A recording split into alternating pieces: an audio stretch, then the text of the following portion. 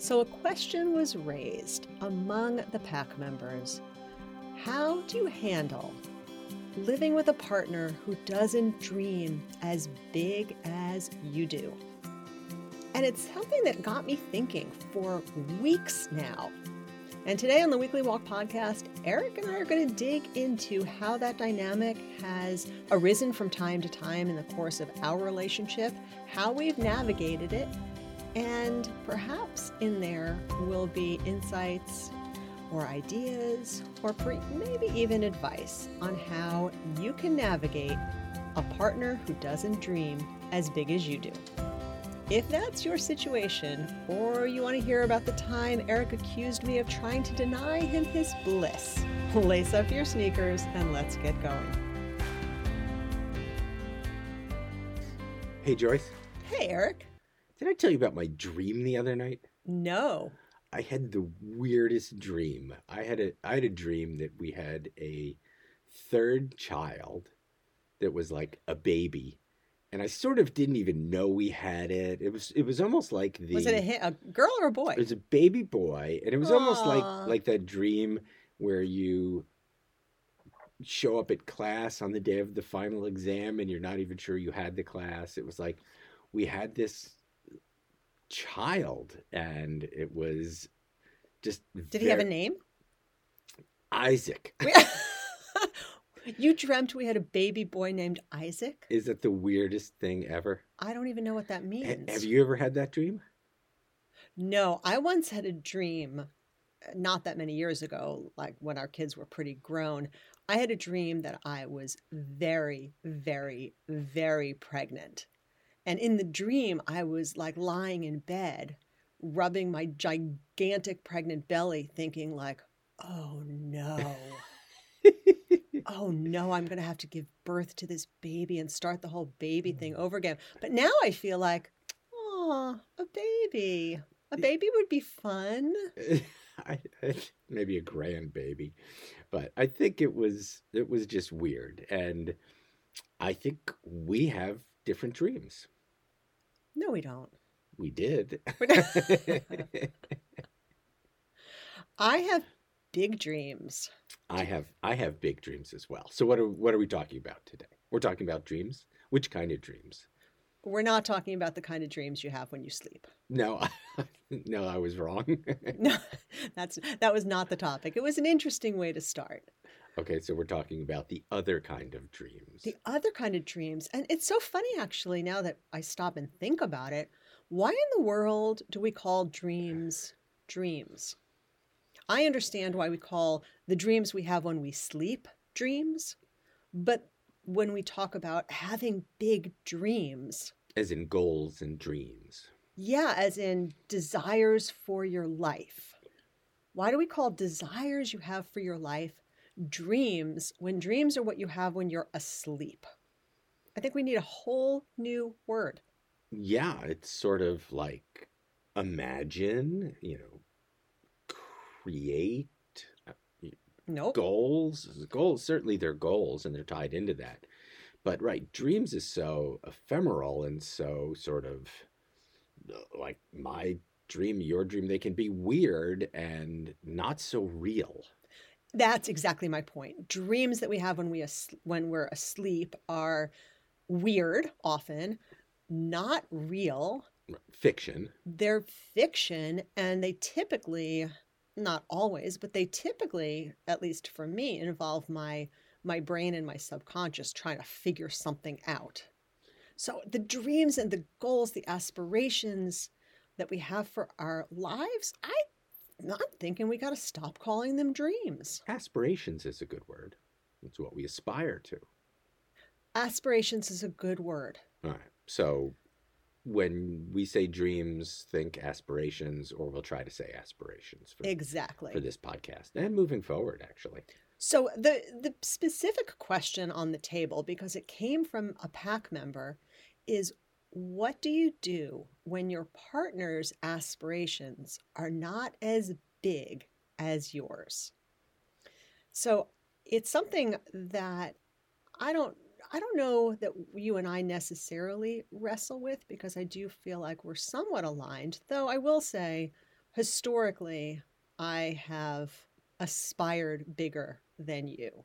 Took a long time, I feel like, before I could sort of get your buy-in on big, crazy, audacious ambitions. Mm-hmm. That's really hard not to use the word dreams. Yeah. Aspirations. So, yeah, I mean, that can certainly be a stressor on a relationship, right? I think it can be, but I do think that there are different sort of ways that can manifest itself. I've been thinking a lot about this since it was raised by one of our pack members, and I think one way it can manifest itself is if your partner is a dream killer. Oh, well, that's almost a whole nother thing. It's one thing to have different dreams, but it's another thing to have be a dream killer. Years ago, I remember someone posted on social media referring to someone anonymous in their life that was sort of being a dream killer. And I went on a Oh, rant I remember this. saying like, leave this person in the dirt, get them out of your life. You don't need them. Thinking it was like a friend of hers. Turned out it was her husband. So basically, I was like, leave your husband. And they stayed together. They worked it out. But I was like, oh, maybe I shouldn't have said that. Yeah, I was in a position years ago, so I don't know that the community really knows this, but I had what I affectionately call a starter marriage, and my ex was a total dream killer. Can I tell? I think you know this story, but can I tell the story of the LA Law script? Do you know this story? uh, well, tell it again because I don't really remember. So at the time I was practicing law in New York and dating myself, it was the days of LA Law, which was a really fun, sappy, kind of soapy kind of nighttime drama. And I watched it from the beginning and I really knew the characters well. And my very dear friend was living in LA at the time. And I've always been a writer. That's always just been part of what I do. And she called me and she said, she was working as a talent agent. And she called me and she said, I can get a spec script to the team at LA Law. Why don't you write a spec script and I'll get it submitted and see who knows. It's a big who knows. I said, how do I do that? She said, I'm going to send you some samples because there was no email. She said, I'll send you some samples. And it's via carrier pigeon. Yeah, exactly. And scripts are pretty formulaic. They have a very specific structure and format. So she sent me a couple, and I was like, I can do this. And I went home and I said to my ex, I'm going to write a spec script for LA Law, and Heidi's going to get it submitted. And he looked at me and literally said, what makes you think you know how to do that? Those are the kind of people that are very challenging to keep in your life. Or not, or just Maybe move on. Well, I mean, if it is a partner, it's not necessarily move on, right? We talk about ways to work through relationship challenges. So if your partner is a dream killer, I think that's a relationship point that you need to really work through. Maybe even your suggestion when we were kind of planning this is there are times when this can be a big enough question or a big enough issue that some professional help will help. Yeah, for sure. And just with anything, we're not psychologists, psychiatrists, but we play one on TV. We play one in a podcast. So and we mostly talk about our own stuff. Our own. Yeah. I think that's okay. Yeah. So, yeah, professional help can be a really good thing and help you and help your partner. Because I think people who are dream killers are probably, and now it's totally stepping out of what I should be talking about, but it's what we do. I think that can be driven by some insecurity, that can be driven by some fear. Oh, 100%. If someone else is a dream killer, it's not about you. It's all about them. I think in this case, it was about your ex's insecurity. Like, what if you got a script on LA Law And got hired. right, And then got I could be a hired screenwriter, and then I could move to LA, and then my whole life would be different and fabulous. exactly, and he would be left in the dust. So that was all about his insecurity. And he's probably, now that I'm looking back over the course of my life, I think his insecurity was probably well founded, because if all of that happened, I probably would have left him in the dust. Well, that didn't even happen, and you left him in the dust. Truth. So what to do if your partner is a dream killer? That's really hard. Yeah, I think be open, be communicative,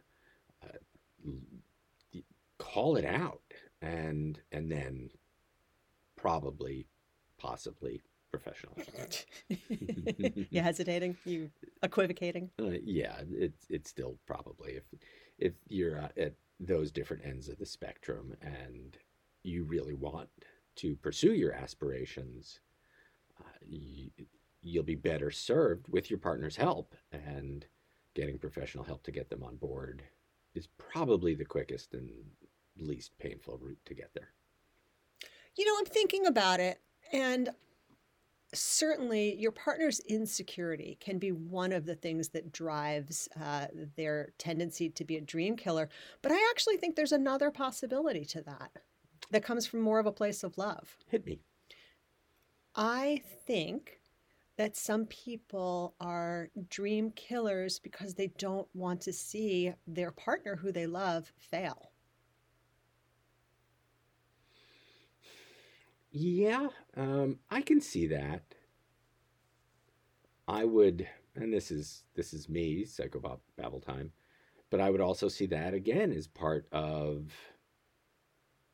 a little bit of their insecurity, and they don't want to experience that. You think they'll do it purely out of consideration for their partner? For sure. And what makes me think that is parents do this to their kids all the time. Oh, honey, that's going to be really hard. Oh, we've got friends whose son wants to be a professional chef, and she has told him for years, oh, that's so hard. Shouldn't you try something else?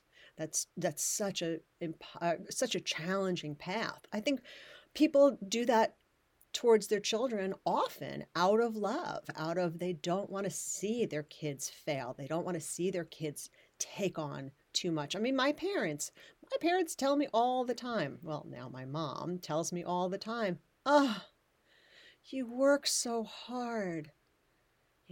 Can't you do something easier?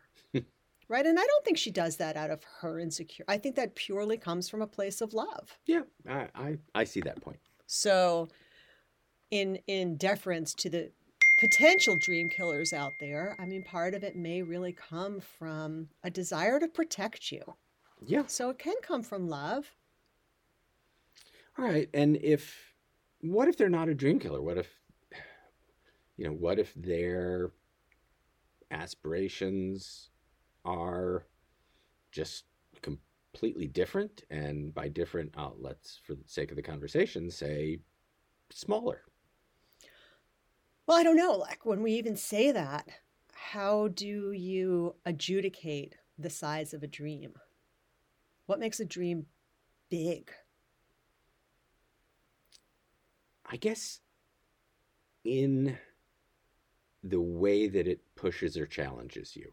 So it's sort of relative, it's very personal, and how much it gets you out of your comfort zone, how much you're going to have to work to achieve it, how difficult it is, A, in the grand scheme of things, and maybe B, for your particular skill set. I mean, if a big dream for me could be to learn to play the guitar. I mean, that would be a really big dream because I'm not particularly musically inclined.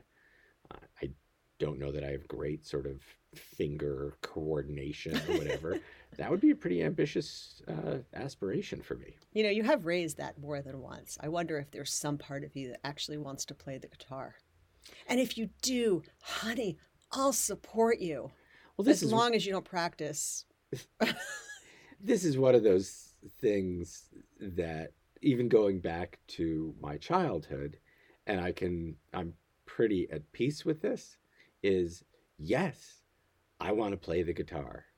No, I absolutely don't want to learn how to play the guitar. If I could just blink my eyes and play the guitar, I would do that in a heartbeat. I think it'd be super fun.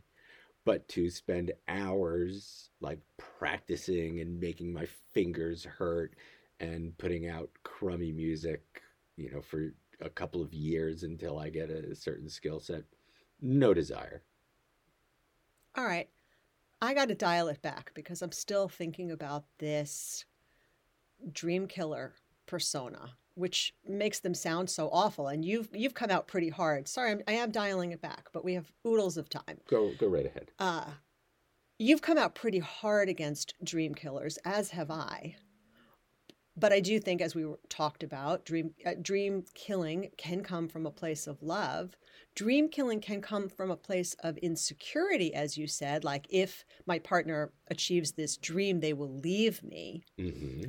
But there's also a much smaller kind of cost that your partner will pay for you chasing big aspirations, because one person in a relationship chasing a really big goal is going to take their time and take their attention. And if the other partner isn't on board, especially with that particular goal or aspiration or dream, there's going to be a sacrifice. So here's a perfect example. You ready? Yes. Okay, it's a big one. Okay. You had a very big dream to compete at the CrossFit Games. I did. I was moderately supportive of that for many years. I was not all on board with that because, you ready? Yes. It was annoying as hell. It took a ton of time away from our family. It took a ton of time away from our business. It took a ton of time away from us. It was certainly not a dream that we shared. For years, I was not even kind of welcome in the CrossFit gym. It was definitely not something we could do together for years.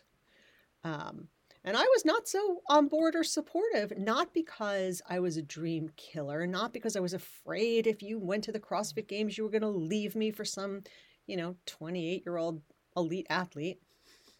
None of those things ever crossed my mind. It was just you pursuing that dream with all of the work it took really what resulted in a significant sacrifice for me, our family, and our business. And this is something that we've talked about, so it's not like this is the first time you're hearing that. But I do think when your partner, if you are the partner who has these big dreams and these big goals and these big aspirations, I think you really have to own the fact that chasing them is going to come at a sacrifice to other things. How about them apples? That is true. So the dream killer could just want their share of you, so to speak. Well, I mean, there's that. It's not just want your share. I mean, there are like, and I don't mean this to become a Eric CrossFit bashing session. Too late. Really? But it is providing a really good example, because I think people look at you and I and think, well, they share goals and dreams and they share a business and they're on the same page. But you and I lived through this. You left a family vacation. You left me and the kids in Utah to come home to compete because you had performed better than you expected in a kind of qualifying round, and you just got up and left us on a family vacation. So I was tweaked about all of that. On the one hand, I really supported you, and on the other hand, I think I felt a little bit like you had no real appreciation for the sacrifice that those around you make. So my point is only, if you are chasing really big dreams, I think you really have to be sensitive to the fact that your partner is going to sacrifice along with you for something that you want that they don't. And that's not always easy. How about that? How about that? What do you think? No, that's almost a mic drop. Should have saved that. So yeah, I hear all of that, and yeah, that can be challenging on a relationship. So how do you work through that? Now, open communication, sharing the, I think, importance of whatever your dream or aspiration is, and part of it is we only go around this life once. Maybe. Probably, but how in the world do you know?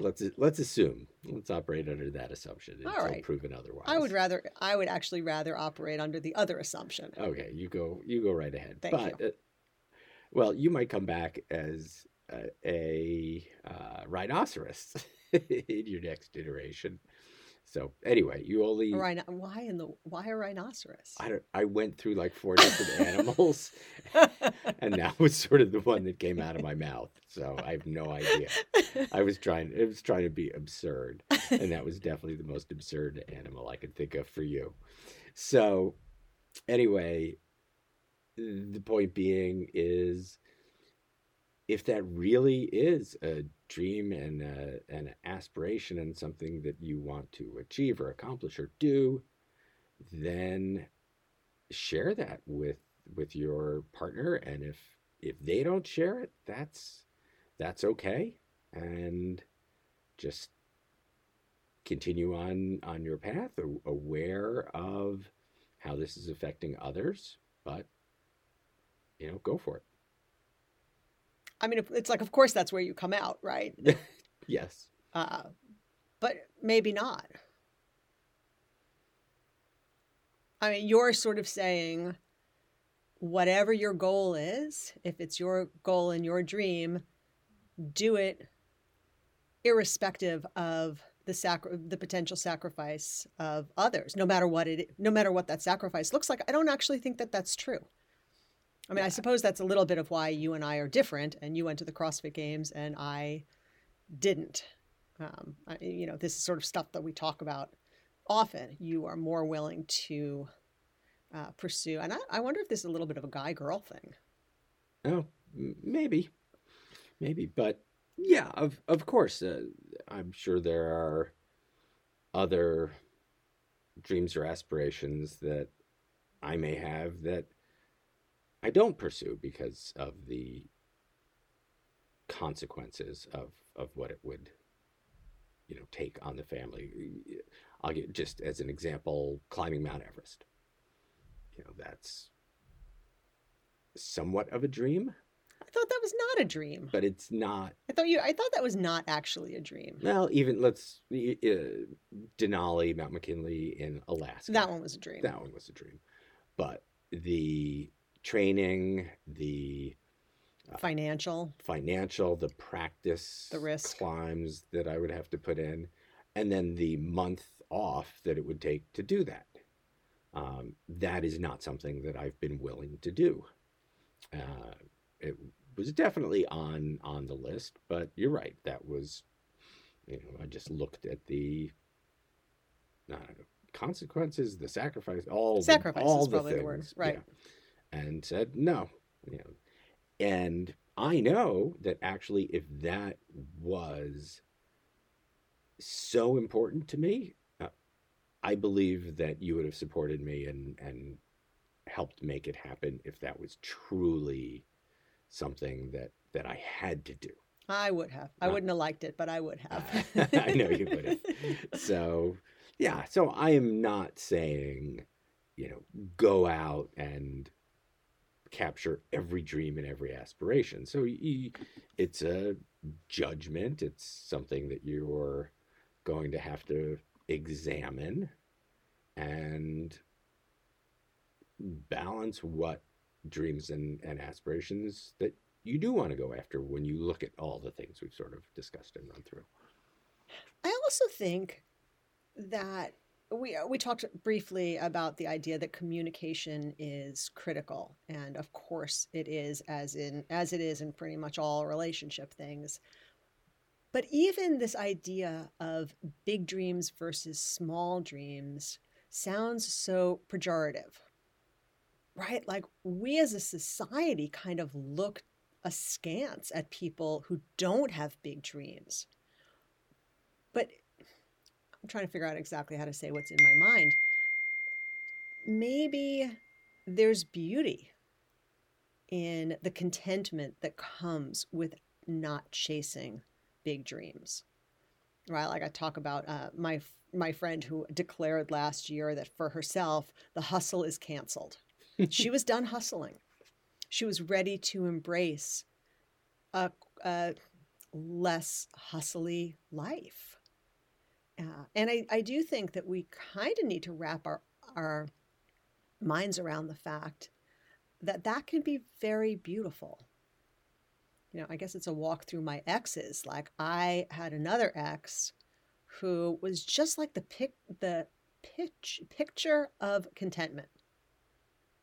Totally low key, didn't have huge ambitions, and it's probably one of the reasons that our relationship didn't work, because especially at the time, like I just could not understand why he didn't want a bigger life, why he didn't want more travel, why he didn't want more adventure, why he didn't want more financial success. In retrospect, like he was a really content, happy guy. Really? Oh, yeah. Tell me more. I know, right?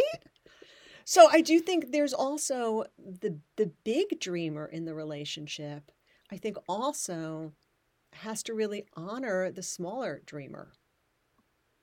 Yeah, I mean, I've sort of been picturing the smaller dreamer as the guy sitting on the couch playing video, eating Doritos chips, and snacking, and working sometimes.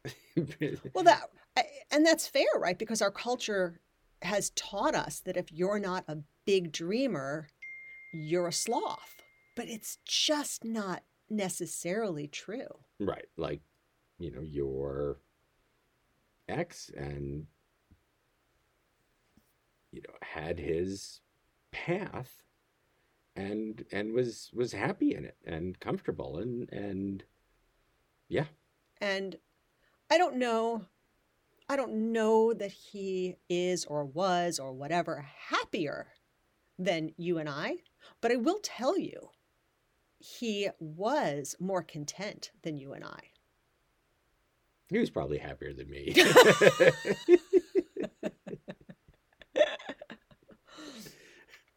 So it also, this idea kind of brings to mind my parents' friends, Fran and Al.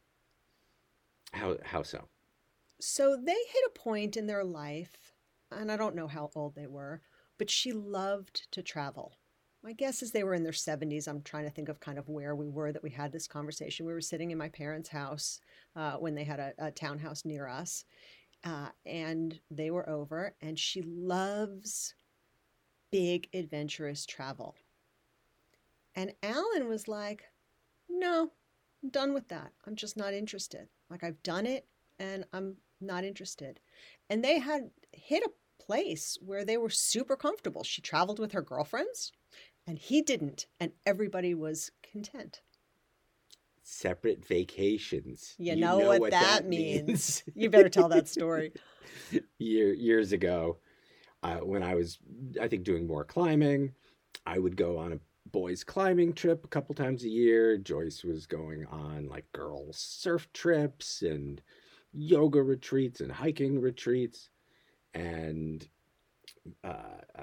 my mother knew about all this, and my mother was telling one of her 70-something-year-old girlfriends about it. And the friend looked at her and said, "Oh, Pearl, I'm so sorry." And my mother said, "What?" And her friend said, "Separate vacations. you know what that means. Because I guess in the 70s and maybe the 80s, that would have meant that we were having we were having flings and dalliances, and We were not. we were not. We were just doing different activities with different people that we liked. And actually, I think that's a really good place to kind of wrap it up, which is around this idea that you don't actually have to share every goal, every dream, every aspiration with your partner, as long as there's tremendous mutual respect and great communication and mutual support of how each of you chooses to walk through this one precious life. Yeah, and that's, that was something that I had to learn. And it's shocking to me as it was that you did not want to go ice climbing in Colorado and ascend frozen waterfalls in sub-freezing, sometimes sub-zero temperatures. Like, how could you not want to do that? I just didn't really understand. Do you remember the other time that you left us on a ski vacation to go ice climbing? And when we were in Utah and I took a day off with the guide? Yes. Do you remember what you said? And the kids were little, right? So ski vacations with little kids are challenging. What did I say? I said, are you really going to take a day and leave me with the kids and go ice climbing? And you said, what did I say? What? You said, are you really going to deny me my bliss?